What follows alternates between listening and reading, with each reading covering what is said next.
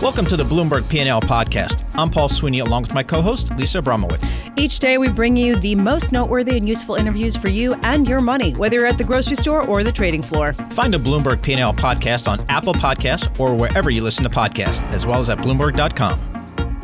We've seen the federal government step up with some significant fiscal stimulus. A lot of that is geared towards small business loans and actually getting money to these small businesses that need it the most. And a key part of that is the banks that will actually get the capital into the local marketplaces. To get a sense of how that's all playing out, we welcome Frank Sorrentino. Frank is a Chief Executive Officer of ConnectOne Bank that's based in Englewood Cliffs, New Jersey. Frank, thanks so much for joining us. So we're really early days in terms of getting some of this fiscal stimulus money into the marketplace. We understand there's been kind of a bumpy start to it all in terms of the banks and getting coordinated with the government. What's been your experience? So good morning and thank you. Bumpy start. I guess that may be partially true, but think about the scale and size of this program. Think about how it compares to any other program that would go through, like the Defense Department, to go do something huge like this. I think they're doing pretty good, actually. I think the SBA has done a fantastic job. I think the banks are doing a fantastic job, and I believe that here we are 2 weeks and a couple of days from the signing of the president's bill, and money is already flowing out into the small business hands. So yes, there's a backlog of applications. Banks are working as quickly as they can, but money is flowing into small business hands. And Frank, the money is flowing from your bank as well. And can you just give us a sense of the demand for these loans from small businesses that you've seen, and how many have been saved and able to maintain their staffs as a result of the loans? Well, we have small business owners that when we notified them that they were approved, they almost break down in that, with joy that they are now able to keep their employees on staff, be able to pay them. As we're dispersing funds, I can't tell you how many text messages and emails we're receiving from clients from all over telling us how this is saving their livelihood for their business, and in turn, how good they feel about saving their employees' livelihood and their ability to put food on their table and pay their rent and do what they need to do. So I think this program is critical at this moment in time. So, Frank, from your perspective, just in your local markets, do you think it will be enough, or do you suspect, given the demand that you're seeing, that Congress should and perhaps may be likely to come back with some more? Yeah, I believe Congress will come back for more. I think there will be demand for more than the $350 billion. I do believe that it is doing the job that it needs to do, and it is helping to float the economy through the next, for the last couple of weeks and through the next few weeks. I think if we think this is going to go on beyond May, then, I think they're going to need a lot more. But for right now, I think between this current draft of $350 billion plus what they're contemplating in the new bill of $250 billion should be sufficient. So that's on the small business side. You have a long history in the mortgage market, in the housing market, in the building market, and there's a growing concern that particular market is suffering disproportionately without necessarily a clear backstop from the government, particularly for mortgages that are not backed by Fannie and Freddie Mae. What are you seeing on that front? How concerned are you there?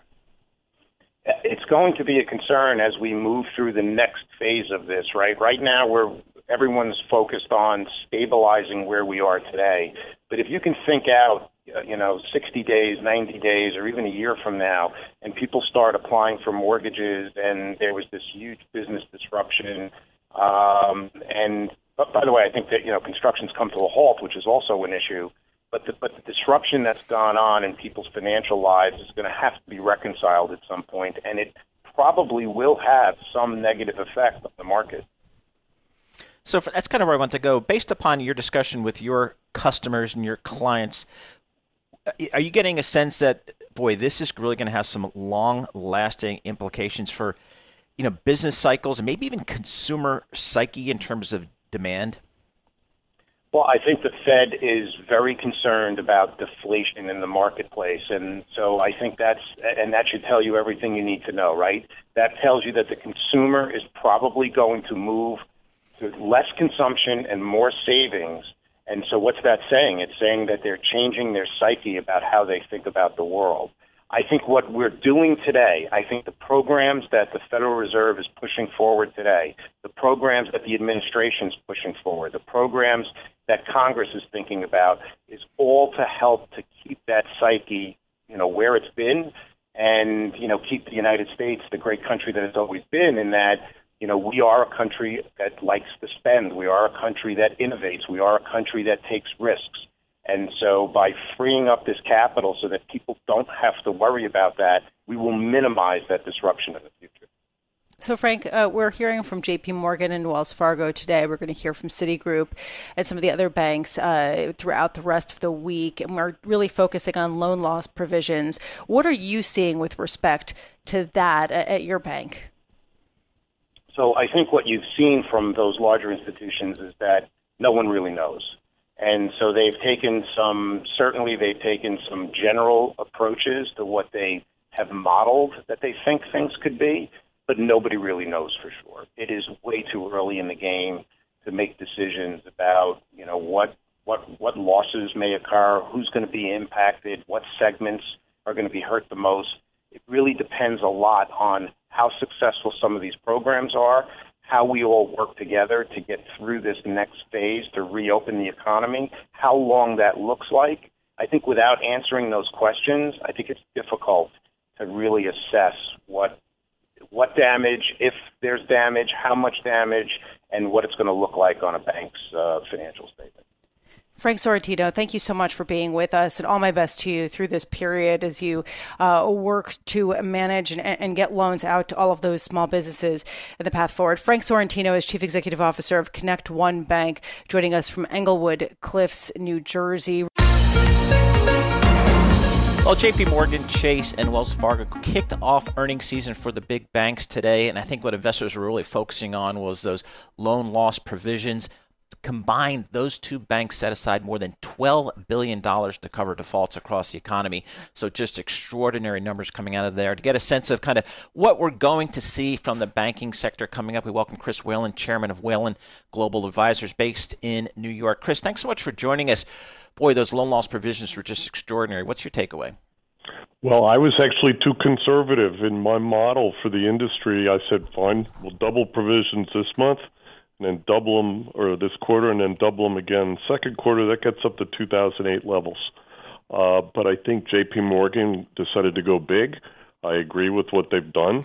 Takes a little pressure off them in the next couple quarters because they've put a fair amount of money out there. But they've also said that they expect loss rates to be extraordinary. And that says to me well above 2008 levels. So we're starting to use the 1930s as our model, simply because of the dislocation, both in terms of unemployment and small and mid-sized enterprises, which looks to be a horror show. I think we could see a large chunk of the service sector essentially disappear simply because they don't have a lot of capital. And if you impose losses on them, you take them out of circulation in terms of revenue, they die. And small businesses turn over quite a lot anyway. But when you put this kind of stress situation on them, the only sector of this economy that's liquid right now are basically those that are supported directly by the government, particularly the mortgage sector. But everything else is an orphan. And I think that's going to have a real serious repercussion on GDP and on how long it takes us to get through. I think a couple of observers, in fact, have suggested we may not see normal earnings, normal kind of trend earnings for a couple of years. And I think that's what the banks are telling us.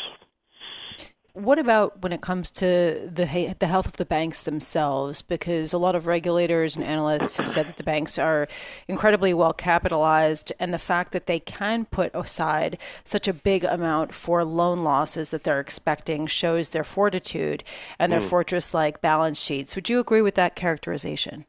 Oh, very much. And I think, the political dialogue on this is immediately focused on the banks and the fact that they pay dividends. We've already gotten most banks to stop share repurchases, which is worth $110 billion a year in terms of capital retention for the top 20 banks. That's enough. That funds your reserve build, by the way, Paul. So I think that what I would tell policymakers is leave the dividends alone.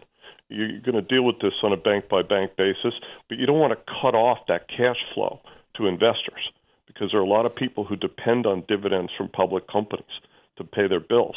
And I think it's important for us to realize that the banks are well capitalized and they have $150 billion in cash flow every quarter, earnings, share repurchases, dividends that they can draw on to meet this wave of default. And so I think that's the good news. I would agree with you, Lisa. So, Chris, let's take a look at maybe some of the regional banks. Are they in a similar position in terms of relative health of their balance sheets? Well, they deal with a smaller community typically, so they will have more idiosyncratic risk elements in their portfolio. They're not as diversified, but diversification is not going to help us this time.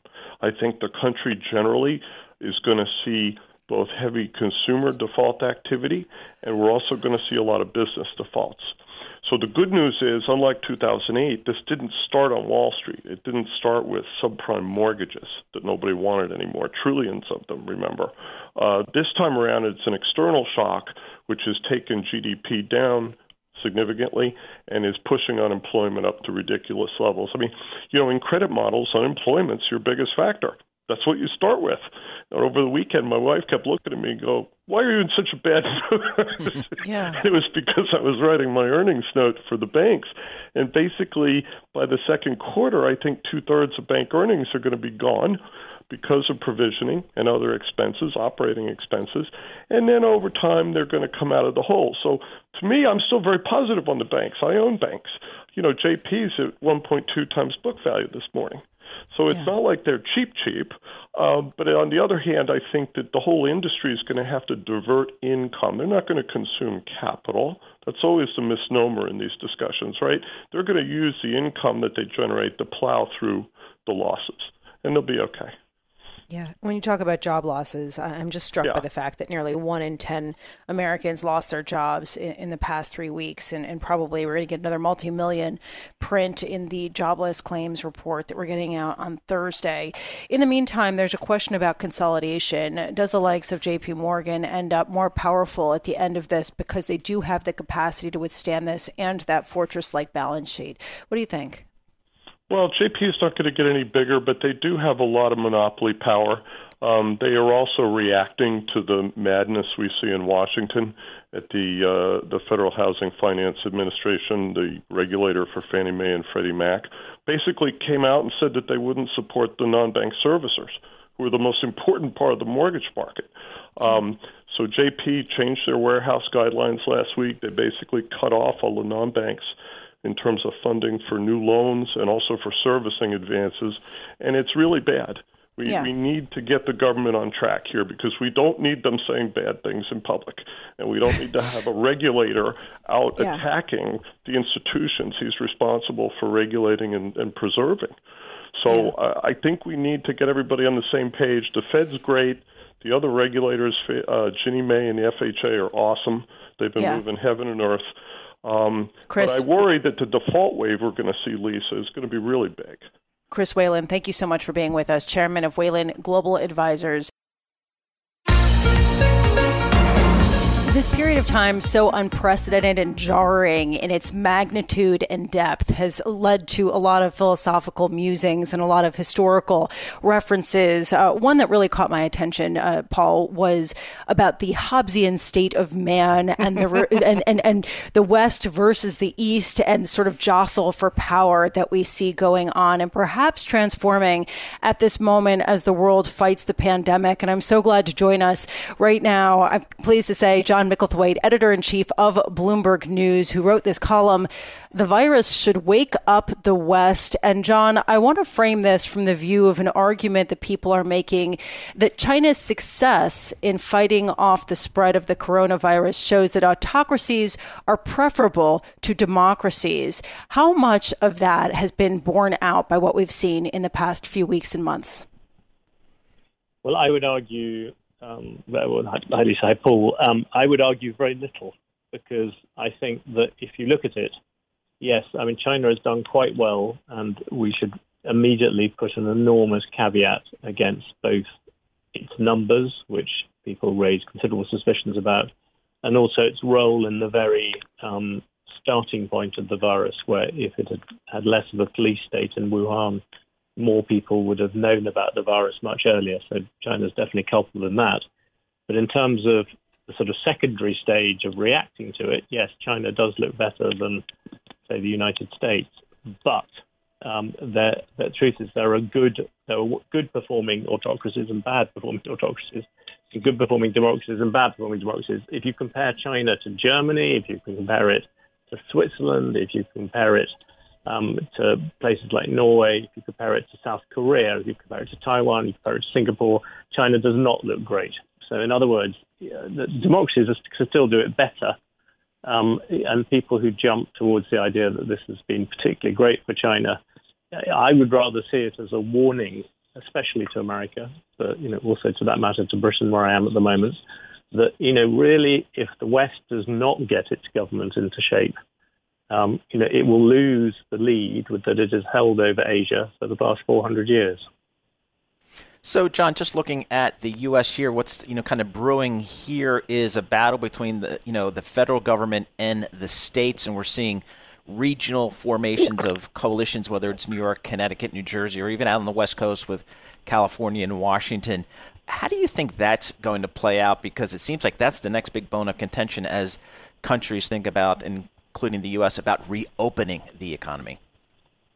So I think that's a reasonable thing. I think you can make the argument. I think most outsiders looking at the federal reaction to this would say it has been useless. There are some places which have been worse. I think maybe Italy, depending how you measure it. But in general, this has not been Donald Trump's finest hour. By contrast, actually, I think you can give Gavin Newsom in California some good points. California did react much quicker. It thought about what to do. There are still problems there, self-evidently, but it's the numbers there speak for themselves to some extent, and he has to do it against the background of the federal government not being very helpful. So, in terms of efficacy, I think you could argue that the governors have got some right to do this. The great tragedy, of course, is that one thinks about what other presidents might have done. Is what should have happened here is that first, the president should have rallied the entire country. The beauty of the federal system is, yes, you can use states to experiment, but it should also be a kind of federally coordinated response. What's happened instead is that Trump has used sort of press conferences and things to attack governors, and they have also used them to attack him. And meanwhile, it's not just in terms of what's happening inside America. The other huge tragedy for the West is that you would have hoped that America would be leading what might be described as the Western pandemic response, and that hasn't happened at all. Even when it came down to warning the Europeans that they were about to impose no-fly zones, and not fly zones, but close fly bans on European countries, America did not tell its closest allies about that, and so there is such distrust at the moment. It's not working, and the traditional coordinating role of the presidency in crises is not working, and this is one of the ramifications of it, and it's very sad. John, thanks so much for joining us. Really appreciate it. It was an interesting column that you wrote.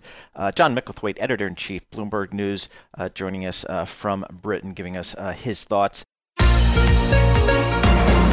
Well, when we talk about the incredible stimulus, we've got to talk about credit and the rally that we have seen that's been a complete snapback of a lot of the losses that we saw earlier. Just to give you a sense of how big this snapback was, the extra yield that investors earn to possess junk bonds has compressed from 11% to 7.5 percentage points over rates in just a couple of weeks here. There's a question, has this gone too far? And the person to answer it is Tad Rivelle, Chief Investment Officer for Fixed Income at TCW, with more than $200 billion firm-wide, joining us from Los Angeles. Tad, I'm so glad that you're the person we're speaking to right now. We've heard the Federal Reserve is going to start buying credit, but have traders gotten ahead of themselves in terms of how broad and how deep and how far into below investment grade credit the Federal Reserve will go?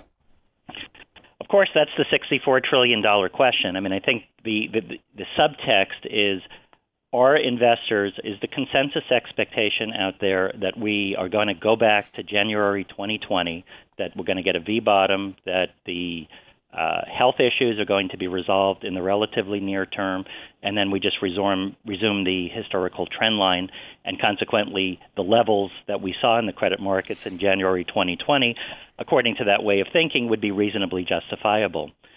I think that's unrealistic. I think that, therefore, there is a lot of mispricing that's going on in the credit markets, and the reason that we believe that way is basically several. One reason is that, first of all, a lot of uncertainty remains about when the global economy gets back up on its feet.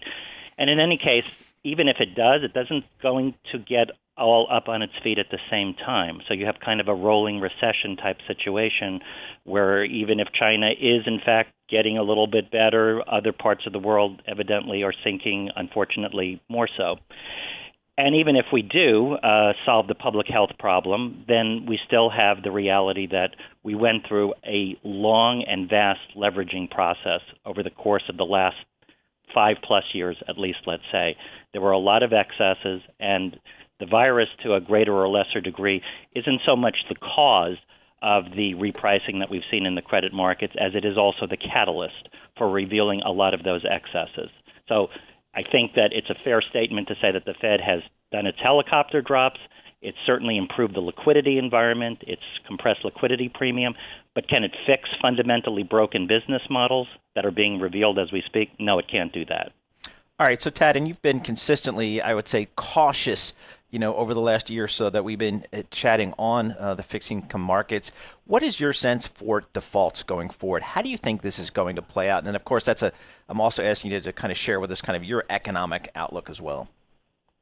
Well, if we begin maybe by looking at the loan market as well as the high yield market, the compression that we spoke to, the overall compression and spread that we've seen in high yield, I think high yield now is just a touch inside of 800 basis points over treasuries, ignores the fact that there's also been tremendous bifurcation within the high yield space and the bank loan space, meaning that there's actually been growth in the size of the cohorts that are priced to yield more than 10%, let's say.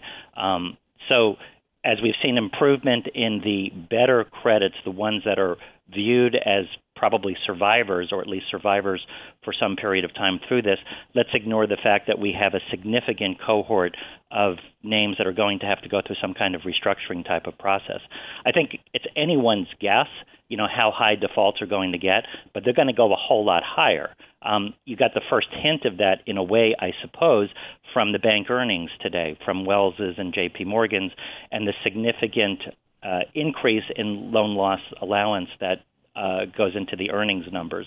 So we're still, I think, at the front end of this. We should remember we've only been shut down for a matter of weeks, maybe a month, and it's really unclear, as I said earlier, what the ultimate impact of shutting down large swaths of the U.S. economy are going to be.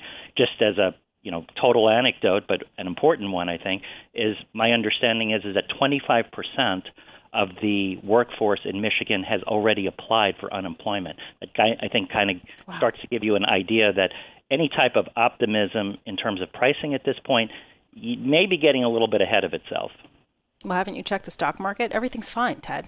Everything's great. We just had the biggest rally since 1974. I remember when we talked to you, as Paul referenced, you've been bearish for a while, and back in November you wrote about the liquidity issues that we're going to be facing in the credit markets, and certainly that did come to pass in a massive way. Are you becoming more constructive in terms of what you're buying just based on some of the dislocations, or do you think that there is another leg lower in the repricing that we're seeing across credit markets? Well, first of all, there has been actually tremendous opportunity in certain parts of the credit markets, and we've taken advantage of that. The first place that we took advantage of it, in fact, the way we have oftentimes articulated the game plan in the late cycle type of environment that we felt we were in, is step zero, so to speak, is get prepared and build defensive. And then step one was the foray into those segments of the marketplace that are the most bendable, the types of assets that are not really going to be subject to solvency challenge. And so step one was a significant increase in our agency mortgage type of exposure, in part with the expectation that the Fed would probably liquefy that area first. So we added substantially to our positions in agency mortgages. We've actually been selling them down as the prices have improved. The next step, and we have engaged this as well, is the liquefaction of fortress balance sheets. So we've seen Intel come to the market, Exxon, Kimberly-Clark, Procter & Gamble, Disney, and the spread levels were 200 to 250 basis points wider than where they had been in January. Okay, so do the math, right? 200 basis points on a 20 duration, a 30-year maturity instrument is 40%. It's 40 points. And we've already realized, we've actually round-tripped through some of those names already. So we are constructive on the fortress balance sheets and credit. We certainly already have almost round-tripped with respect to the agency mortgages. And we expect there's going to be a lot more opportunity. But it will probably be in areas that you have to do a little bit more credit analysis than 90 seconds worth, which we kind of joke about almost, is all you need to do when you're looking at Disney, P&G, and Intel. Hey, Tad, thanks so much for joining us. We're so glad we were able to chat with you today to get your thoughts on what has just been an extraordinary time in the markets and the experience that you have. Tad Rivelle, Chief Investment Officer for Fixed Income at TCW.